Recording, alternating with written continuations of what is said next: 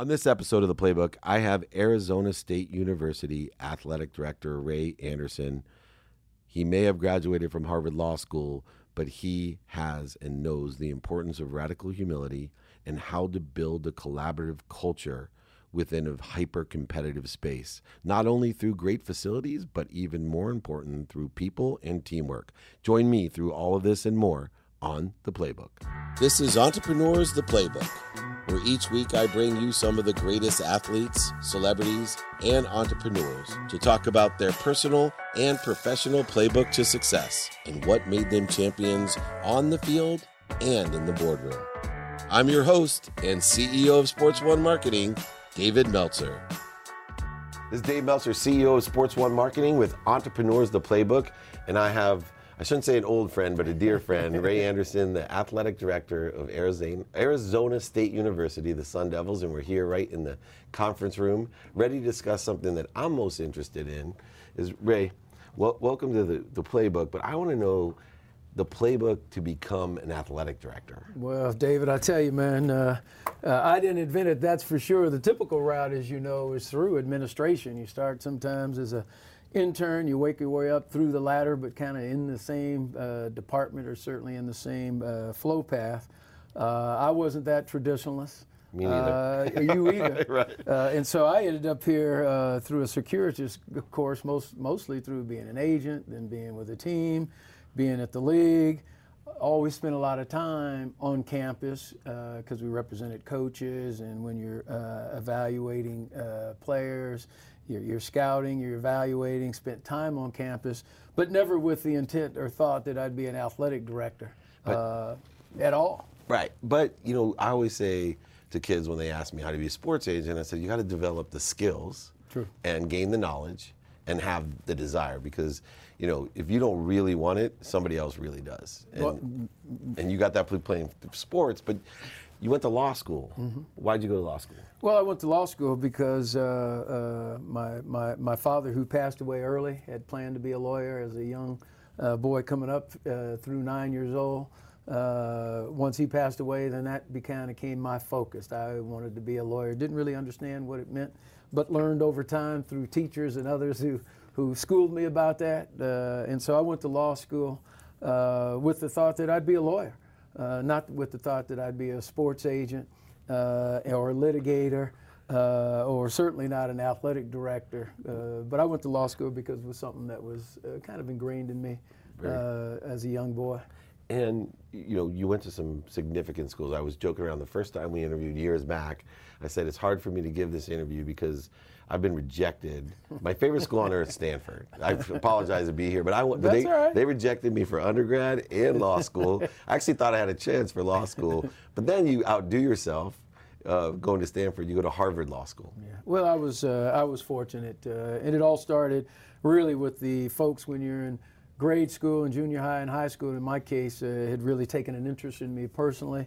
And so just were not going to let me falter academically, and always stress that. So fortunately, I was able to get into Stanford and do well enough academically to actually apply and get admitted to Harvard Law School. So I've been very lucky, very fortunate, both great institutions, and I'm really glad I went to both of them. What do you think the advantage is? You know, all my siblings went to Harvard, Penn, Columbia, but what do you think the true advantage is of, you know, graduating from Harvard Law School compared to like Tulane? Is it a long-term effect, or what do you think the number one advantage of going to a school like Harvard is? Yeah, well, no disrespect to Tulane. No, obviously not. School. No, but we all know the top tier, right? But the perception. Yeah, exactly. The perception is that if you're able to go to a school like that and graduate, then people give you a significant benefit of the doubt.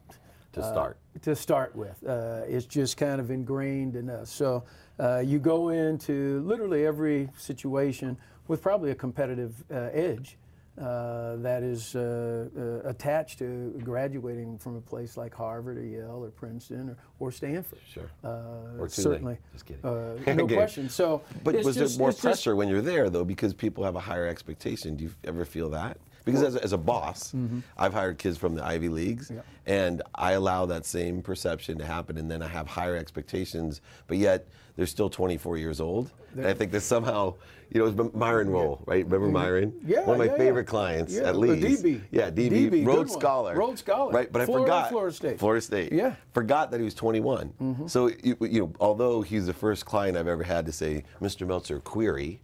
Query. Right, you know, and ask me questions that were really deep.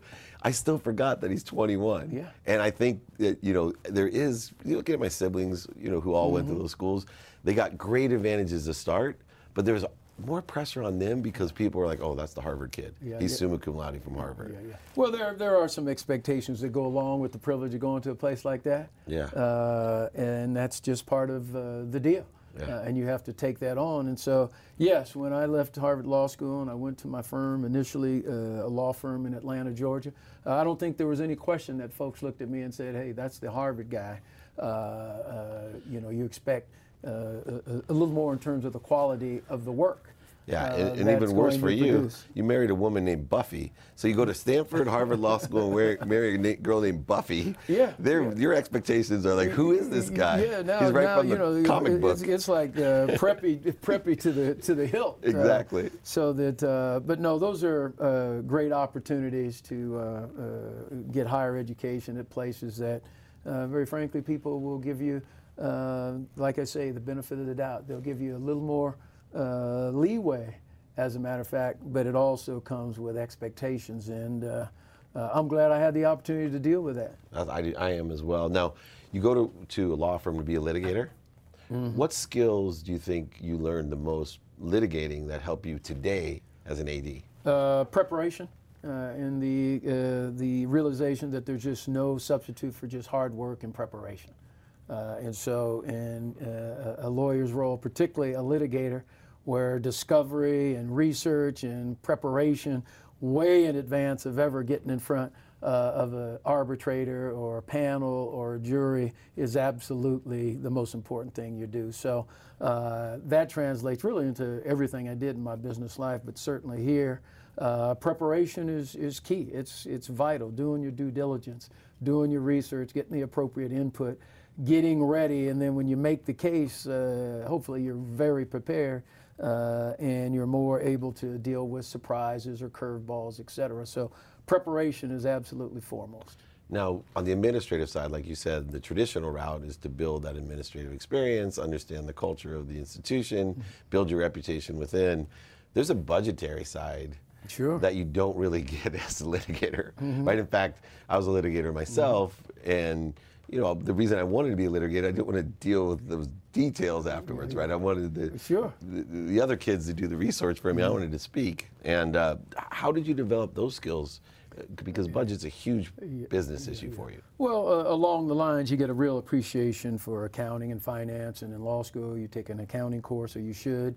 Part of what I did to advance my opportunity is that I actually studied financing. At one point, I had a Series 22, I think it was, a license from that I got back in Massachusetts. You're an underachiever, right? Yeah, by taking additional courses in finance and management and investments. But then the real trick is to know that you come into a place and you know what you don't know, which means you then look to your finance folks and your internal accountants, and you give those folks a lot of responsibility and a lot of runway to do it right, keep you informed, and then you delegate to people with the appropriate expertise, but never, ever just completely delegating and saying, you just do it, I'm not interested. I'm always interested in being briefed and kept in the loop, so when the final decisions are made, I'm all over them. But in terms of the expertise and the nuances of finances and accounting and budget, et cetera, I leave to the experts who are part of my team. And you do a really great job, including one of your latest hires, right? You hired a friend, someone that you had worked with at the NFL, I think. Frank Farrar came with me as our chief financial officer for Sun Devil Athletics. In my 8 years at the NFL running football operations, he was the finance budget leader for my unit for 8 years. So I certainly went back to someone that I knew and trusted who could come in here and culturally we were in sync. He knew what my expectations were. He could come in here and get up to speed very quickly on what goes on in a athletic budget and finance arena, not very different, very frankly, than what goes on at the NFL pro level. So you go and get really good people around you, then you delegate to them, let them do their job, and you know what? You got a chance of being pretty good. How old were you? There's, when I look at you, I think of radical humility. And it's something that I had to, through my career in my 30s when I retired and was an idiot and didn't humbly tell you right now, I wasn't radically humble. So I wrote those 2 words on my nightstand, and I said, from today on, I'm going to wake up and pray to God for 10 people I can help. Because that's where that humility starts. For you, with all the pedigree, from everything from Harvard, Stanford, and Buffy, all the pedigree you have, to understand, which took me later on in life to understand, that if I elevate others, I elevate myself. And Lee had this great saying, be kind to your future self. True. And it seems to me, from Herm to Frank and others around you, that you understood that at a much younger age than I did. Where did the humility come from? Who helped inspire you? Well, first of all, thank you for the compliment for radical humility. And I'm a believer that you are at your best when you have the best around you in terms of teammates and support group. And if you have that, you got a chance to be wildly successful, because you're not just depending on yourself, you're depending on a team. And I learned that early on, and that started, very frankly, with my freshman high school coach, a guy named Lloyd Parkson, who actually, when we showed up as real cocky junior high kids, had beat everybody in football, baseball, basketball. We come into high school, and our football coach is Lloyd Parkson, who is a Marine who had landed on Iwo Jima and survived that war, and then ended up coming back and being a Marine instruction officer. And so when we showed up, there was Lloyd Parkson, all 6'2" of them, white, shaved head, grizzled, and Paul Wiggins, it sounds like. Paul Wiggins. That is a very good example. Yeah. Paul Wiggins, our former coach at Stanford. You young people got to look up Paul Wiggins. But that's what. And we showed up, and he made sure that across the board we understood you're only as good as all of you are. There are no stars. It is about the team. And he really drove that in us and in me. And I give Coach Parkson more credit than anybody in my life for driving home that you better be humble and you better be appreciative of everyone around you, because without them, you know what, you will die.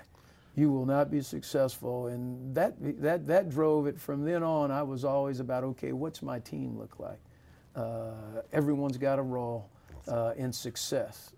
And that's kind of been my marching orders. And that's why, very frankly, I've had some success, because it's about the team, delegating, not micromanaging, and then giving everybody, when it is appropriate, give everybody the risk, but also give everybody the rewards. And what do you, in that meritocracy, what do you instill or empower to allow them to make their own decisions, right? We're not micromanagers. What values that for me, I understand we empower people with values so they can make their own decision based on the values that we have as a collective. What values are the ones that you look at when you're empowering your associates and employees, et cetera? The thing we say about around here all the time, David, is that culture is just not important. Culture is everything. So we set in advance a culture of teamwork, no selfishness. Think through unintended consequences for the good of the group, not just for the self.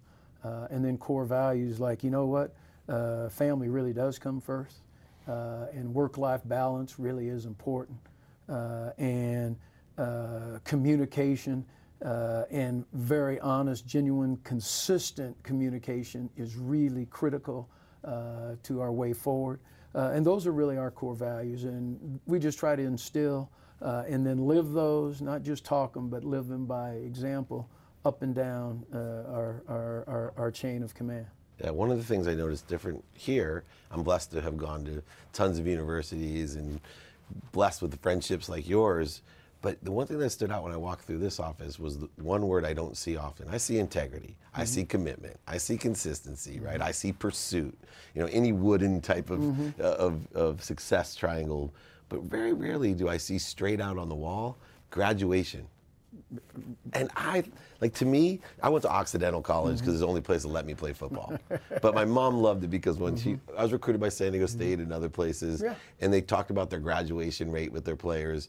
And my mom went to Occidental, and Coach Weedoff at the time, a very winning coach for that league, she said, well, how many of your players graduate? He said, 70%. And she said, only 70%? He said, no, I'm sorry, 70% going to graduate school. I'm sorry, everyone graduates. Right. That's the feeling and energy expectation I get from you. And we're very proud of that because they are student athletes. Student is first and foremost through Gene Boyd, who runs our Office of Student Athletics Development, and Andrea Lohr and Alonzo Jones down there. They've done a marvelous job for years now, before I came on board, in advancing the fact that graduation is first and foremost. And then certainly in my time here, we have stressed that time and time again that the academic pursuits here are first and foremost, and we want student athletes to accept that across all sports. Graduation is key, man, because we're in the business development, we're in the leadership development business, and if they're not graduating from here, we have failed miserably. So graduation and graduation rates and APR, academic progress rates and reports for us are critically important to what we're doing. So graduation is paramount. Otherwise, we've let these young men and women down, and we've failed miserably, and we shouldn't be here. Right, and my favorite NCAA commercial was the one that said 233,000 student athletes, and only so many are going to be professionals. There's no question. Everyone will be professional in something else. Yep. And I'm part of that tribe, and so are you, where that professionalism empowers and changes and has great social impact, which is important to both. Which leads me to a question. So many people want to get involved in sports, and I try to tell them sports is not a profession, it's an industry, right? So develop skills, knowledge, and find what you have a passion for. And it's okay to be profitable with that passion. What advice would you give someone that would like to get into college administration, athletic director? What skills, I'm not going to talk about where you go or what, but really, what skills would you advise them to start developing at a younger age? Yeah, well, they have to, in my view, be willing to be a utility player, and don't limit your entry point. Be willing literally to relocate, to do whatever you're asked to do. You've got to get in the door, because it's an industry where everybody wants to get in, but everybody is not willing to do whatever it takes in terms of developing a skill set and getting started to get in. They want to narrow down their focus. I want to be an athletic director at a Power 5 school on the West Coast. Well, so does everybody else. You've got to be willing to go be a first-tier administrator at a Division III school up in Delaware, right, if that's what it takes. So cast a wide net. Be willing to essentially sacrifice some of the comforts of home, if you will, to get out there and really then be able to demonstrate, first of all, your passion, and then your ability to think outside of the norm, outside of the box is the cliche, and be willing to do some different things that a lot of first-time entry-level folks maybe aren't willing to do. Right, and when you don't limit your entry point, it involves something called patience, which the older we get, the more we get, but the younger we are, it's very difficult. I'm going to steal that from you, Ray. I'll give you credit, Please but do. That's good. I love, don't limit your point of entry or your entry point. Last question.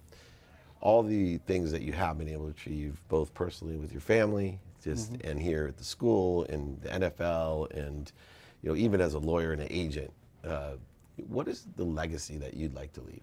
Legacy is a big word, and sometimes the concept of it is a little bit shocking to me.